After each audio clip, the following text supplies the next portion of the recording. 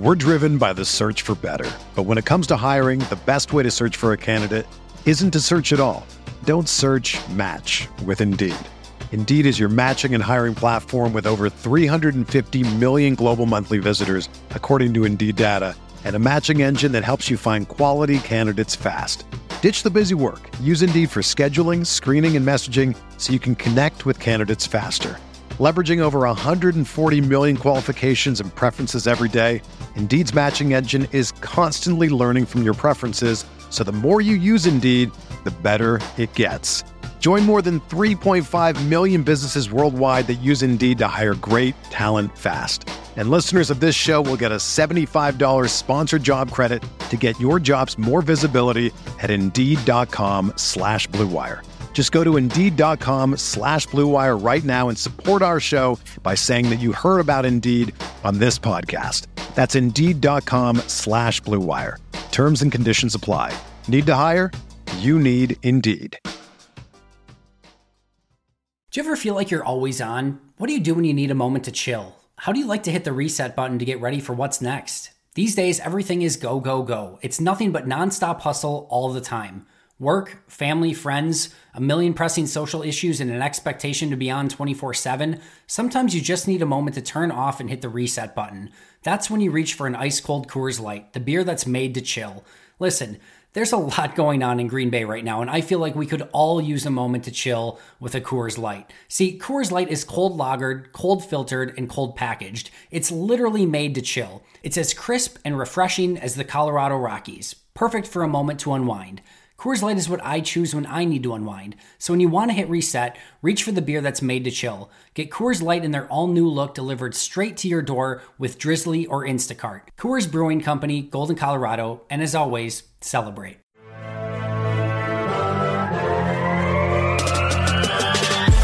"20 minutes a day, 365 days a year. This is the Pack-A-Day Podcast. Wednesday, April 8th, day 635, or so it feels like, of this national quarantine we have going on. But we are here again to bring you draft analysis as we are officially just over 2 weeks away from a virtual fantasy football type draft. I just want to be a fly on the wall to see if there's a chat bar for people to talk smack in the boardrooms for everybody. So I think that would be interesting to watch. I'm your host this evening. I am Jacob Westendorf, and I am joined with, again, our new team here. I am joined by Owen Reese. Owen, how are we doing? Good, man. Just trying to make it through, man. This is, it's tough. I need a gym, and I'm about to lose my mind. Yeah, I can understand the feelings there. I can't remember the last time I saw the sunlight and it hit my face. That's at least how I feel right now. And, of course, special guest this week, we have Russell Brown. Russ, are you hanging in any better than we are? Man, it's been pretty brutal, I'm not going to lie. I mean, it's no sports, no Christian Yelich hitting bombs right now for you Brewers fans. No rebuild for the Tigers currently, which is a blessing in disguise. But, yeah, it sucks right now, man. Fortunately, we got draft talk, so, I'm excited to talk with you guys. Yeah, we got 2 weeks from tomorrow is the draft, and it'll start on April 23rd, the first round. By now, if you don't know, then I'm assuming you live under a rock, but the Packers pick 30th in this year's draft on the first round, and then they have subsequent picks. After that, obviously, last week we talked about wide receivers. This week we talk about, as Owen will like to put it, the best athletes on the field. We have the interior offensive linemen. Owen, just give me a brief soliloquy here, I guess, about just how great it is to be an interior lineman.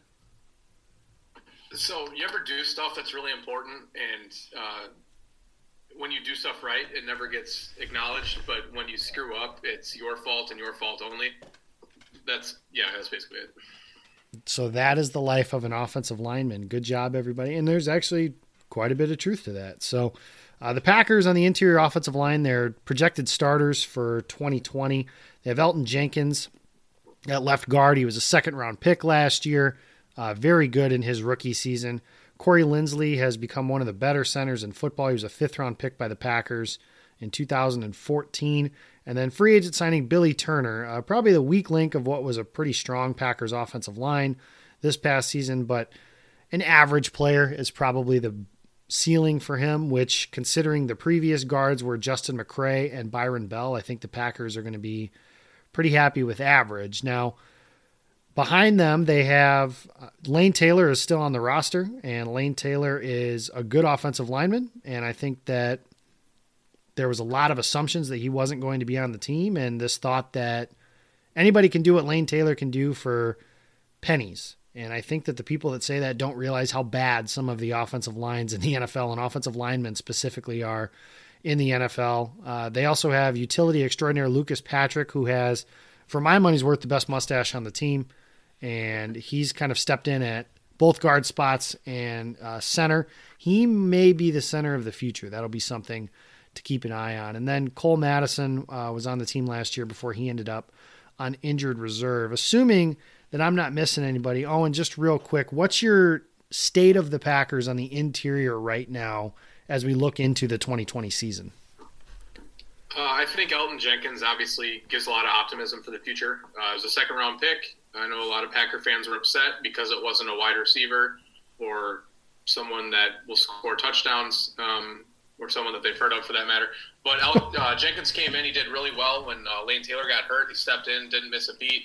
Had a really good career at at Mississippi State as a center. Had one of the better performances against Quinnen Williams. So it kind of sold me on him last year, and then performed well down at the Senior Bowl. He's a bright spot for the future. Corey Linsley, one of the better centers in the league, especially for this offense. He does a great job in the zone scheme. Right guard, Billy Turner's okay. I think that he's probably best suited as a sixth offensive lineman, given his versatile, for lack of a better word, skill set. But I think they can definitely continue to add some depth to it. And depending on the Corey Linsley contract situation as we move forward, Jenkins could be an option to move over to center, in which case you need another guard. So I do think they need to continue to add bodies and competition in there, but they could certainly do a lot worse. Yeah, and with the Linsley contract situation, that's one spot. And then another thing is Billy Turner has a contract that was essentially a 2-year deal with some options after that. So it's possible if he struggles or if Green Bay needs some cap space or they decide they want to move on, they can do that. So we could be looking at spots here not only for 2020 as depth players, but future starters in 2021 as well. And I know people are talking about the Lucas Patrick extension, but that was a 2-year deal. So after this season, he'll have 1 year left on his deal, and it'll remain to be seen what kind of contract he can command. Russ, just looking at this team up front and specifically in the middle, where do you think they rank among kind of generally across the NFL? Because typically I think, at least in my estimation, the fan base has been pretty spoiled, considering that for years it was Josh Sitton and TJ Lang with Corey Linsley in the middle for most of that time frame. And before that, it was Mike Wall and Marco Rivera. There really hasn't been a long, sustained process of the Packers experiencing bad offensive line play, especially on the interior, like Justin McCray in 2019 or 18 and Byron Bell, which was the gruesome twosome that played right guard, and neither one of them played it very well. But what are your thoughts on this group and how they stack up amongst the rest of the league? Yeah, I think you have one of the better left tackles in the league for sure. I have him as, a top 5 left tackle for sure. Obviously one of the better centers in the league, and then a great rookie left guard in Jenkins. And like Owen said, there's a chance he could slide inside to center if Linsley ends up, leaving or being let go down the line. But, I think from the left side working your way in, it's certainly a top 5 group. But when you get to the right side, I think there's certainly some question marks, and it probably pushes them down, probably closer to maybe one of the, 10 or 12 better units of the league. So, it's still good company, no doubt about it. But, there's got to be some concerns. I know Rick Wagner, the signing, it's, like we talked about pre-show, essentially a 1-year deal with, I think you said a team or a player option for that second year. So, I have some question marks in regards to Wagner, just watching him play in Detroit the last couple of years, more so because his contract was way worse in Detroit than it is in Green Bay. He's not a great blocker by any means. He can do some things and get some of the jobs done, but overall, I think health has been kind of a concern the last year or so.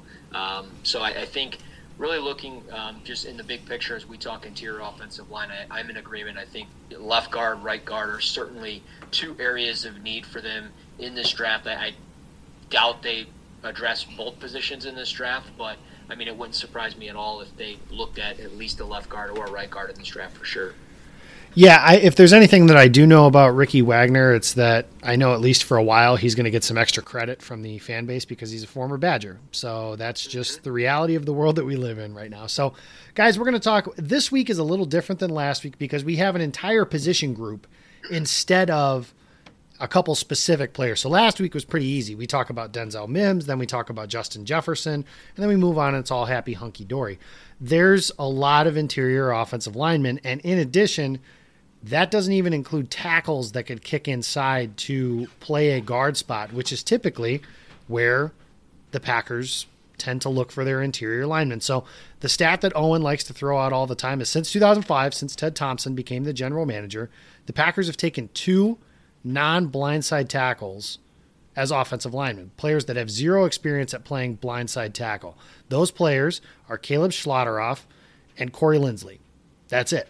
Everybody else at least has some experience of playing left or right tackle, depending on what hand the quarterback throws the ball with. So what we're going to do is I'm going to kind of allow you guys to steer this show a little bit, and we'll kind of figure out how to find our footing from there. So what I'm going to do is we'll talk about it broadly from the NFL, and then we'll bring it back in to talk specifically about Green Bay. So the first question I have, and Owen, we'll start with you, is what round, if any, well, I shouldn't say if any, because an offensive lineman is going to get drafted at some point. But what round do you – God willing is right. What round are you looking for an interior lineman to be drafted? I think the first one will probably be Cesar Ruiz at the end of the first round. I think that there's enough O-line needy teams near the end. Obviously, we talked about this a bit pre-show, but Baltimore had Marshall Yanda retire during this offseason. That's a huge, huge loss for the Ravens. Probably a future first ballot Hall of Fame guard. The Miami Dolphins are a team that is still very sorely seeking interior offensive lineman help. They've got both 18 and 26. They signed Ted Karras from the Patriots and Eric Flowers from the Redskins. I don't think either of those two guys will prohibit them from looking at investing long-term at interior offensive line, especially to theoretically protect the quarterback that they take at 5. So, I mean, among them, Seattle always seems to be looking at offensive linemen to kick inside as well. DJ Fluker no longer there, and they lost Jermaine Ifedi this offseason to the Bears. So I don't think that I think it would be very surprising to me if 0 interior offensive linemen get picked in the first round. And I think Cesar Ruiz is probably that first one. I wouldn't be surprised to see a run starting in the middle of the second round or so through the third round of quite a few going. I think that's where the sweet spot is in this class. All right, Russ, what do you I mean, I know he named quite a few guys, but is it just Ruiz or are there some other guys that could potentially be picked in the first round? I'm in agreement. I think Ruiz is probably going to be that guy. You could throw in the Dallas Cowboys as well at 17. I know they have needs on defense, but losing a player like Travis Frederick, I mean, they could be a potential trade down candidate and then take Ruiz. I mean, you don't know exactly what the quarterback situation could be. If the Patriots are interested in a quarterback, I mean, maybe that's a sweet spot for them to get that quarterback, or if the Eagles have been long rumored for a receiver at 21. So if that's the case, maybe I doubt the Eagles and Cowboys make a deal, but you never really know. And I mean, even the Vikings as well, they've got plenty of ammunition in this draft. They could be considering a wide receiver, maybe a corner. So yeah, I definitely think Ruiz is certainly a guy. We know there'll be a certain run on offensive tackles in this draft. And even Daniel Jeremiah tweeted out today, like I said before the show, Isaiah Wilson will probably go in the first round, just judging by what he's heard. So, I mean, you have plenty of teams that are looking for offensive linemen, not necessarily interior offensive linemen in the first round, but we should see one. But, in the grand scheme of things, I think, we could certainly see, maybe 3 or 4 interior offensive linemen in the first 3 rounds, but really that 4th and 5th round is probably going to be the sweet spot for a lot of the players that myself and Owen talk about today. So there you have that. We have a sweet spot in the middle day 2, moving into day 3. It seems to be where we're thinking there. But Cesar Ruiz seems to be the one. You guys mentioned a few. Another one that is a popular name, at least, whether he gets that far, we don't know, is the San Francisco 49ers. A lot of people seem to think they can plug him in at 31 and just be okay there. I like that Dallas fit that you guys mentioned. They've built their team essentially around that offensive line. I know Mike McCarthy likes the bookend tackles and that sort of thing, but he also values that stability up the middle. He really had a lot of good groups here when he was in Green Bay, and having those guys up front protecting Dak Prescott could be a big deal there too. So you guys mentioned and on top of that with the 49ers, I'm glad you mentioned them. Don't be surprised if they take 13 and move back, or take 31 and move back, just simply for the fact that they don't have any day 2 picks at all. They don't pick again until the 5th round, and I know they're a Super Bowl team. There's plenty of talent there, but they're a team that they value the draft just as much as any team in the NFL. So there's a chance that we could see a team like the Giants or something move up back into the 1st round, and maybe if they take Isaiah Simmons at 4, maybe they're a team that moves up and takes an interior offensive lineman or an offensive tackle there at the back end of the 1st round as well. Sorry to cut you off. No, that's fine, and that's kind of the sweet spot where Green Bay's 1 pick right before them, and that's where you're kind of hoping that if Joe Burrow and Tua and Jordan Love and Justin Herbert are gone, that maybe somebody talks themselves into a Jacob Eason or a Jake Fromm or some of those 2nd-tier quarterbacks, and wanting that 5th-year option. That's also another possibility for those trade-out scenarios at the bottom of the 1st round. So you guys mentioned some of the popular guys in that 1st round, so we don't have to go through that. I want to know who's your favorite player at the position, period. And that doesn't necessarily have to be the best player. We all have our reasons for liking certain guys over others. But, Owen, you played the position. Is there anybody that you really just watch and like, man, I like that guy? Yeah, actually, Russ and I have bonded over this player a few different times on Twitter. Unfortunately, that film that you'll find probably won't be from 2019. As much as I've kind of pushed back on this notion that Tyler Biadasz is seemingly a bad football player now. Yeah, I don't know when that happened, but it's kind of funny that it did.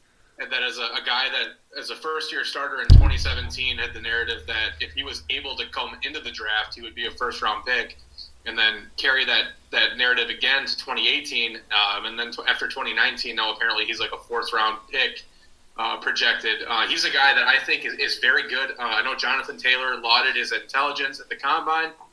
He talked about how important Biadasz was to that Badger run game and helping Taylor become the most productive player in NCAA history in 3 years worth of rushing attempts.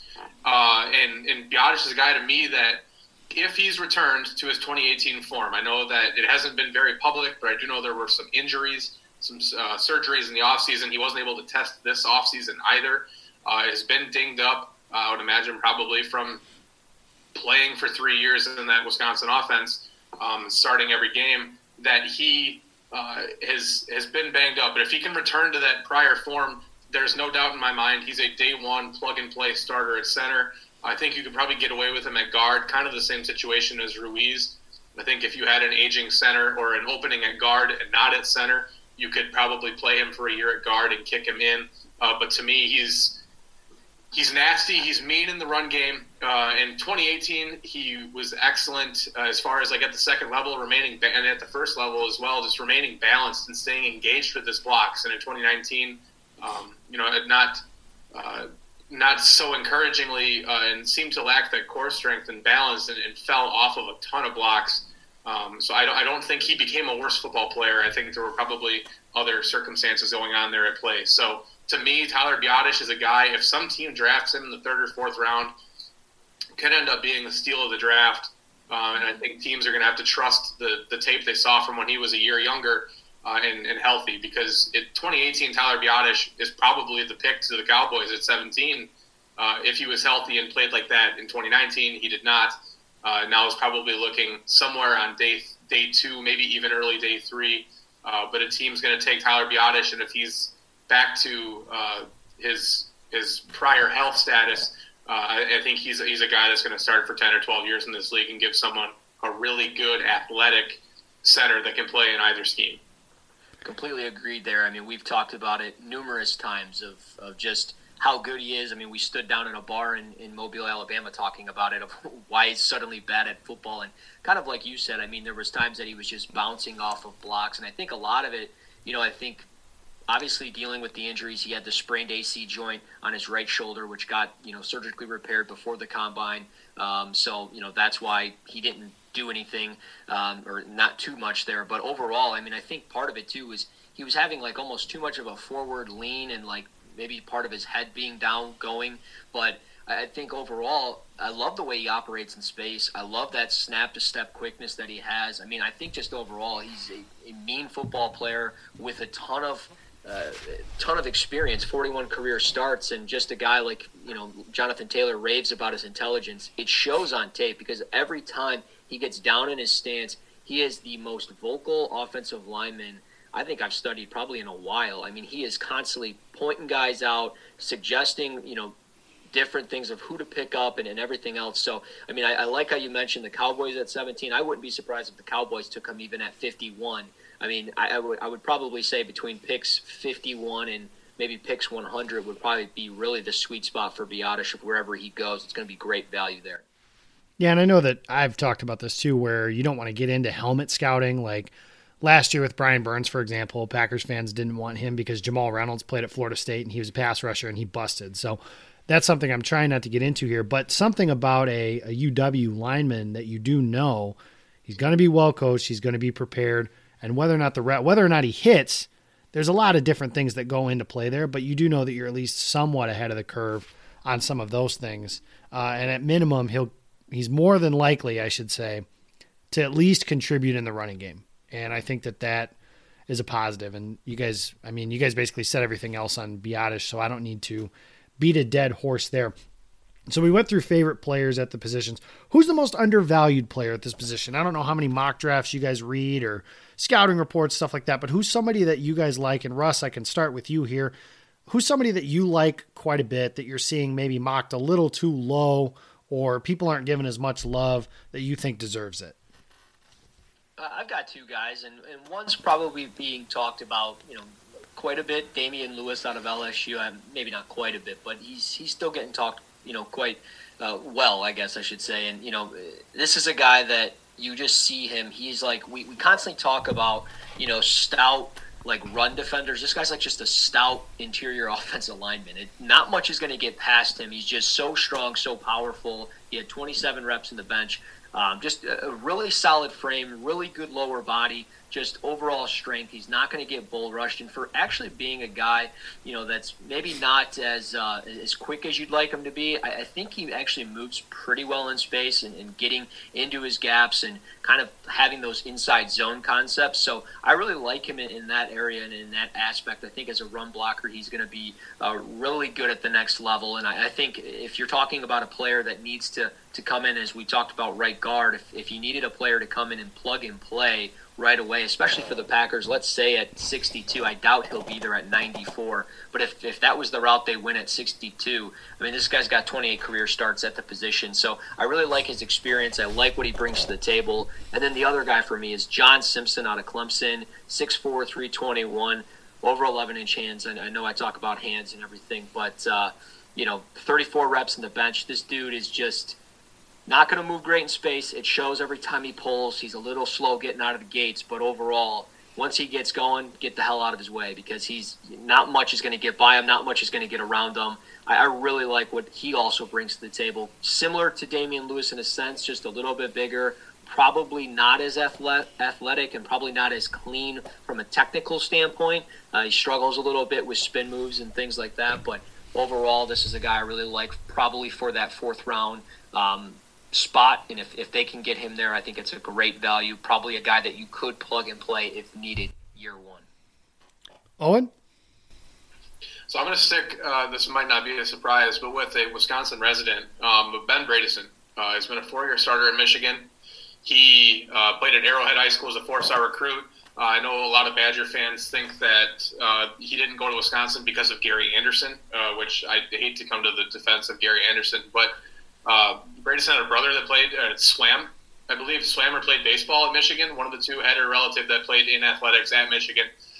Went there and started for 4 years. And Russ and I had talked a little earlier in the day prior to the show that Michigan might have 4 offensive linemen drafted this year, and almost all of them have started for 3 or 4 years. And just kind of how surprising it was that the offense struggled at times, given that experience and talent up front. Bredeson's a guy, he's not like the elite tester, but he's a guy, he blocks his dude. If you watch him against Iowa this year, I was trying to watch Cesar Ruiz, and Bredeson is constantly finishing dudes around the pile to the ground, being nasty. Good enough in pass pro. I talked to him about that down in Mobile. He said under Josh Gaddis, pass protection was much more simple. But when Pep Hamilton was the offensive coordinator there at Michigan, a lot of pro-style concepts, a lot of 7- and 8-man protections involving running backs and tight ends staying in, and max protect stuff with a lot of different rules, a lot more to digest and analyze as an offensive lineman. So I think he's a guy that's going to be ready to step in. I think he's a guy that probably gets picked in the mid-rounds, 3rd, 4th round.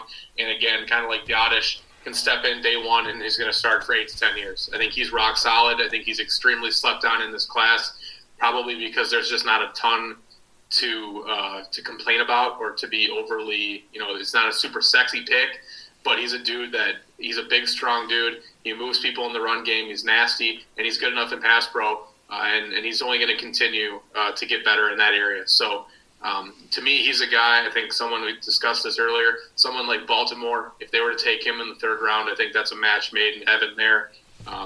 Don't know if he'll be a Packers fit necessarily. Don't mean to jump ahead here, but does have some tackle experience as a freshman, which is the same thing we saw with Elgton Jenkins. So someone to not completely rule out for the Packers, but someone I think that has really been kind of gone through this process and probably hasn't been appreciated as much as he should be. There you have that. And yeah, he's somebody I think could step in 2021 and potentially be a replacement for Billy Turner or Elgton Jenkins at left guard if they decide to move him to center. But I really do think I like that you brought him up. He's a good player. And I know that a lot of people think that I just like all the Michigan guys, and that's not necessarily true, but he was a team captain as well. So that doesn't hurt in terms of those things. You mentioned that he's nasty in the run game. Not this past year, but 2018, he was the team's best run blocker. And Karan Higdon ran for over 1,000 yards, and this is a team that didn't even really try to pretend that they were going to throw the ball all that much. So it really was a ground and pound type team. So when teams know you're going to run it, they ran behind Bredesen. So I think that that's a positive for him potentially moving into his phase of playing into the NFL. And you mentioned Baltimore, and you can tell that you used to be a Ravens fan in your former life because you really do have a pretty good knowledge of the players they seem to like. But that. They've got the strongest identity and the best front office in the NFL. I mean, it's yeah. I do nothing but respect and admire everything that organization is. You can watch a player. You don't have to be a Ravens fan. You can watch a player and you can say that's a Baltimore Raven. It used to be that's a Pittsburgh Steeler. They're that type of team. Those type of guys. Good teams have strong identities.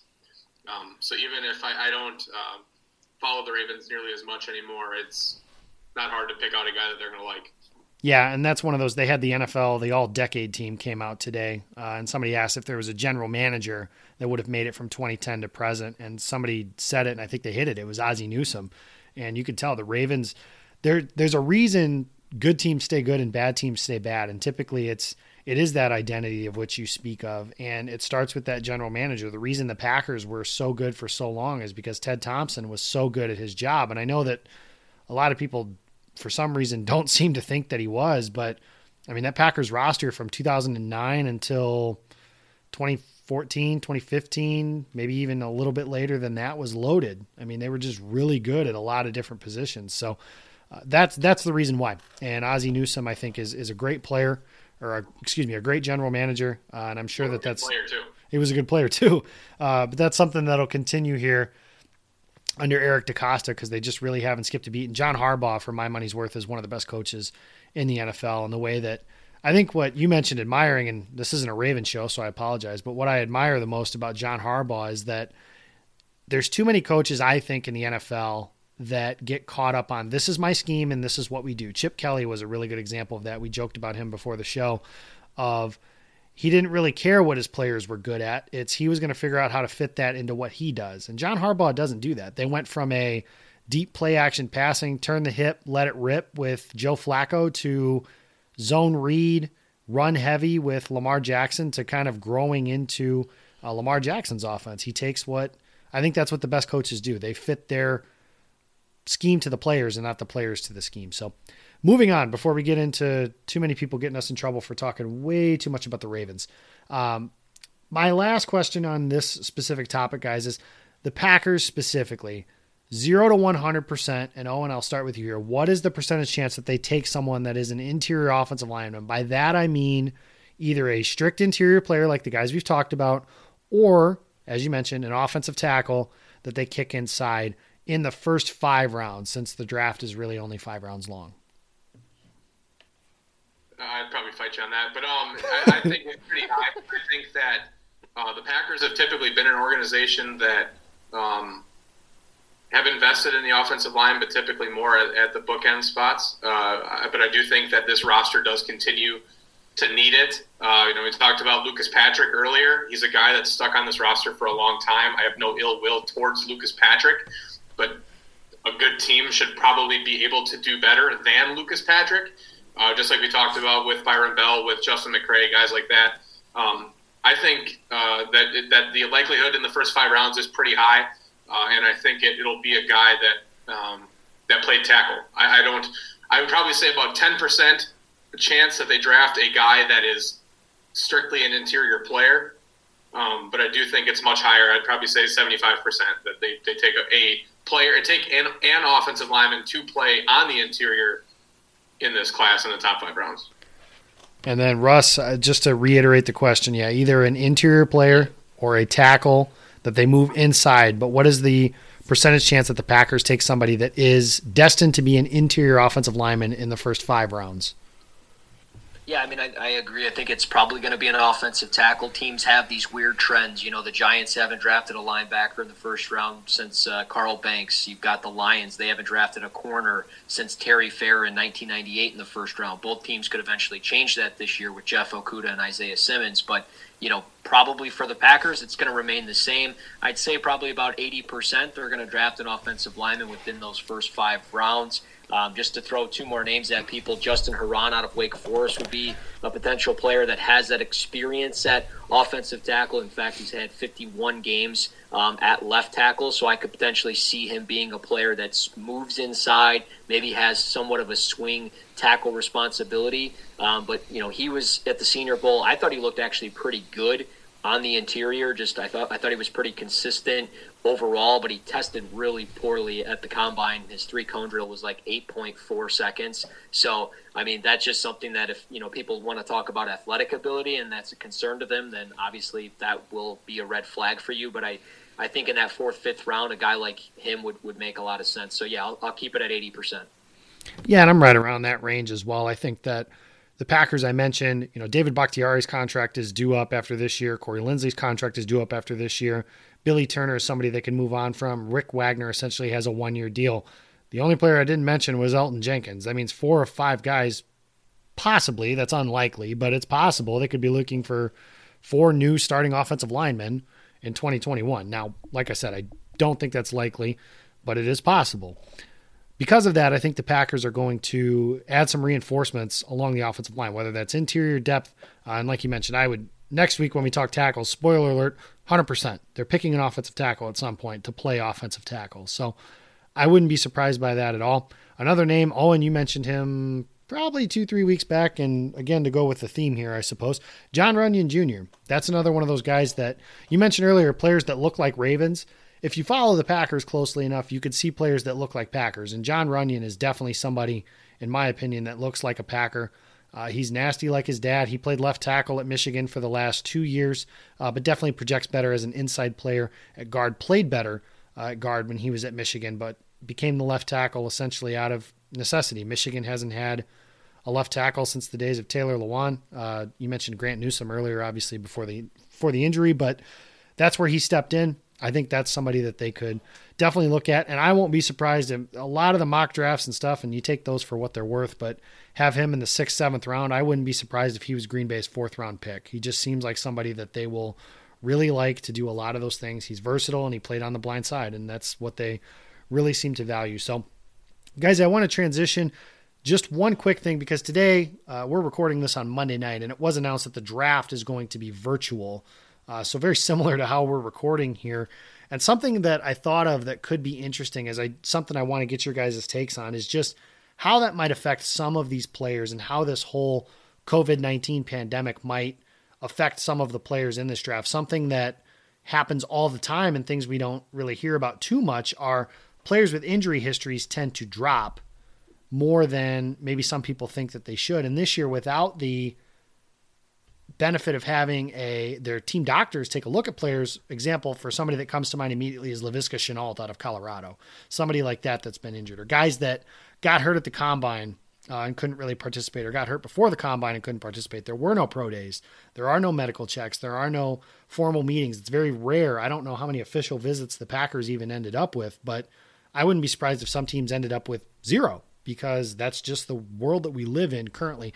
But the question I want to ask, and Russ, I'll start with you, is do you think it's possible that because of the way that the draft is this year, you think of last year, for example, as soon as Rashawn Gary was picked, the first thing that all of us probably said, project, not somebody who's going to be a big time contributor in the first year. And that proved to be true over the course of his rookie season. Do you think players like that, players that are either projects or have some injury concerns, might slip a little bit more because of the situation they're in, and teams just can't get to know people a little bit more so they have to rely more on things that they do know, such as what's on the tape and what they think is more of a quote-unquote sure thing?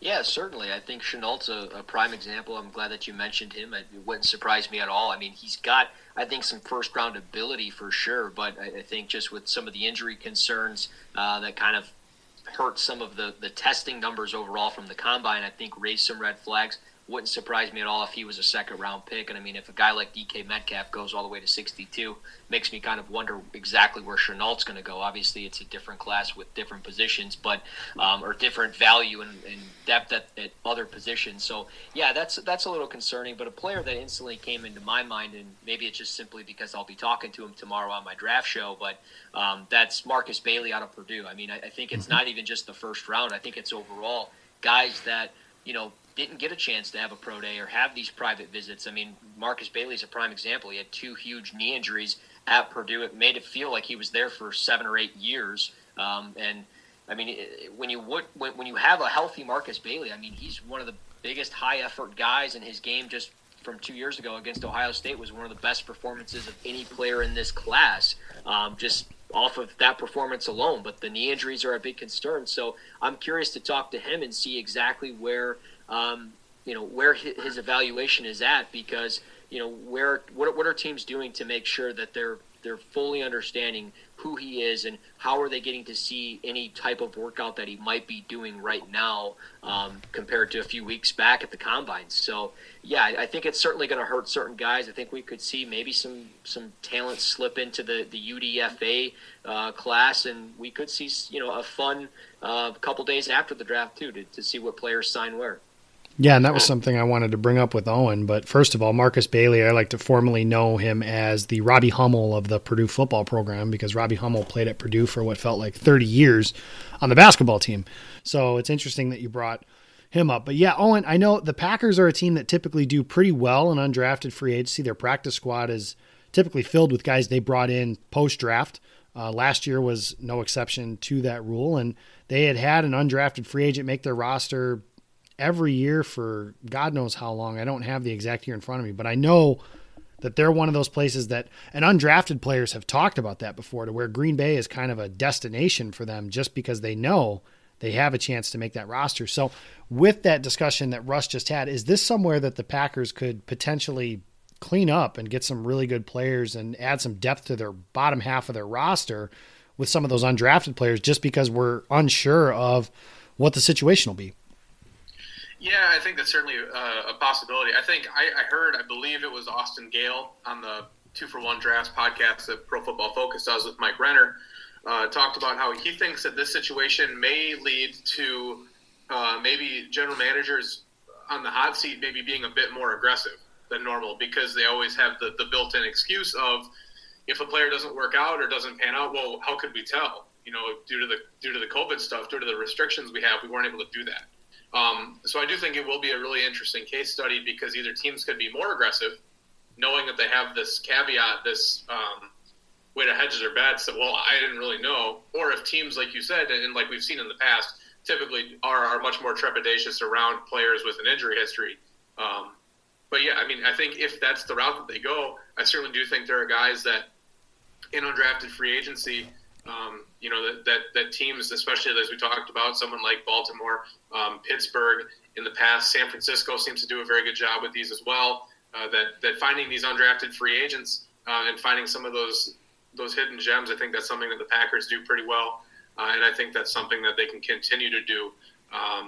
There's guys like, I wasn't a huge fan of him at the Senior Bowl, and I think he'll probably get drafted. But someone like this, I think probably should be an undrafted free agent, but would be a quality one, would be like someone like Terrence Steele, the tackle from Texas Tech, someone along those lines, someone that, maybe a Dallas Warmack from Oregon, who's a guard, who I've seen. You see a lot of guys at this time of the year have big ranges, whether you see someone talk about them being as a third or fourth round pick to being an undrafted guy. I think there's quite a big group of interior guys this year, given how talented this group is, that there are guys that will fall through the cracks and be undrafted free agents that will no doubt, make teams' rosters. And I think that the Packers should be in a position to be able to benefit from that, maybe more than in the past, like you said, depending on how teams want to approach this kind of unprecedented situation.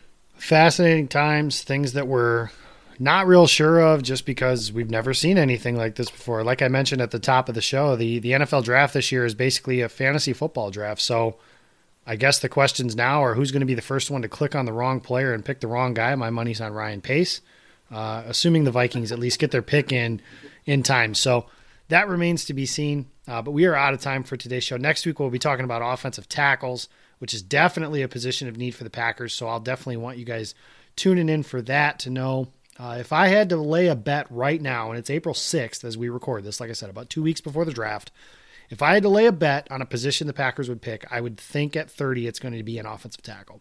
So it remains to be seen if that'll be the case.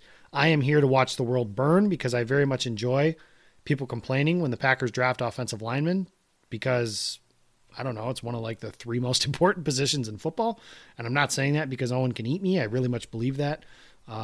It's pretty simple, guys. The 49ers got to the Super Bowl because they had the best offensive line and the best defensive line in football. That makes a lot of sense to me. And the Packers do not have that, and they have some needs along that front. But that's what we're going to be talking about next week is offensive tackles. Russ Brown joining us as always this week. Russ, if we want to find your work, listen to what you're doing, find some other stuff, where can we find you? Smash the follow button on Twitter at Russ NFL Draft. Find the Cover One NFL Draft podcast on Apple Podcasts, Spreaker.com, wherever you go about your business. But to get the links to all the content, written, video, audio, whatever it is, at Russ NFL Draft on Twitter. And then we have Owen Reese. And Owen, if we want to find you, where can we find you? On the Packer Report. And also just kind of on Twitter in general at Reese Draft, RIESE Draft. Again, and to double on what Russ said, can't stress enough how much, if you don't already visit cover1.net, make sure you do that. Russ is one of multiple very talented writers there. Christian Page, Brad Kelly, Zach Hicks, Eric Turner, among others, Greg Thompson. So make sure you guys are checking them out. A ton of great content there. I know Eric Turner was just on a film study with Jalen Johnson, the corner from Utah. Mm-hmm. Stuff I find fascinating. Obviously, Russ talking with Marcus Bailey. So make sure you're checking those guys out. Great content over there. Yeah, and I'll just third that while I'm at it. So, thank you guys. You can find me. I am on Twitter at Jacob Westendorf, and you can find me over at Packer Report. I have some prospect profiles. I've been doing some video and stuff like that, and some of that stuff will be coming out later this week. So I hope you guys are enjoying that. We're out of time. Follow the Pack-A-Day Podcast at Pack-A-Day Podcast. Listen in on the rest of this week as we'll be previewing the draft all the way up until the day of. So that should be exciting. Thank you guys for listening, and we will see you next week.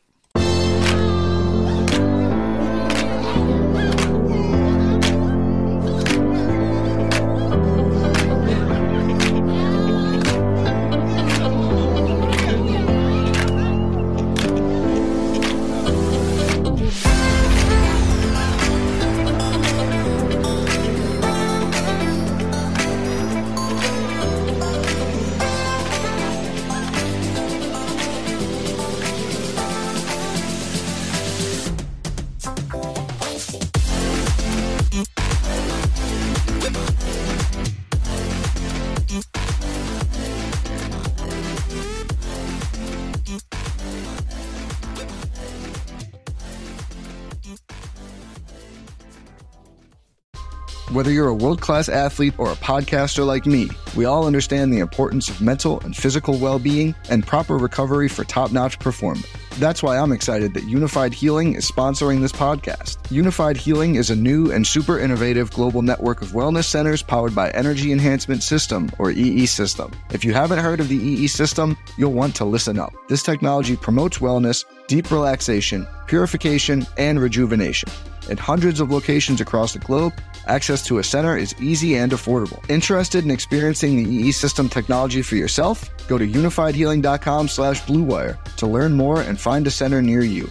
That's unifydhealing.com/bluewire. No material or testimonials on the Unified Healing website are intended to be viewed as medical advice or a substitute for professional medical advice, diagnosis, or treatment. Always seek the advice of your physician or other qualified healthcare provider with any questions you may have regarding a medical condition or treatment and before undertaking a new healthcare regimen, including EE System.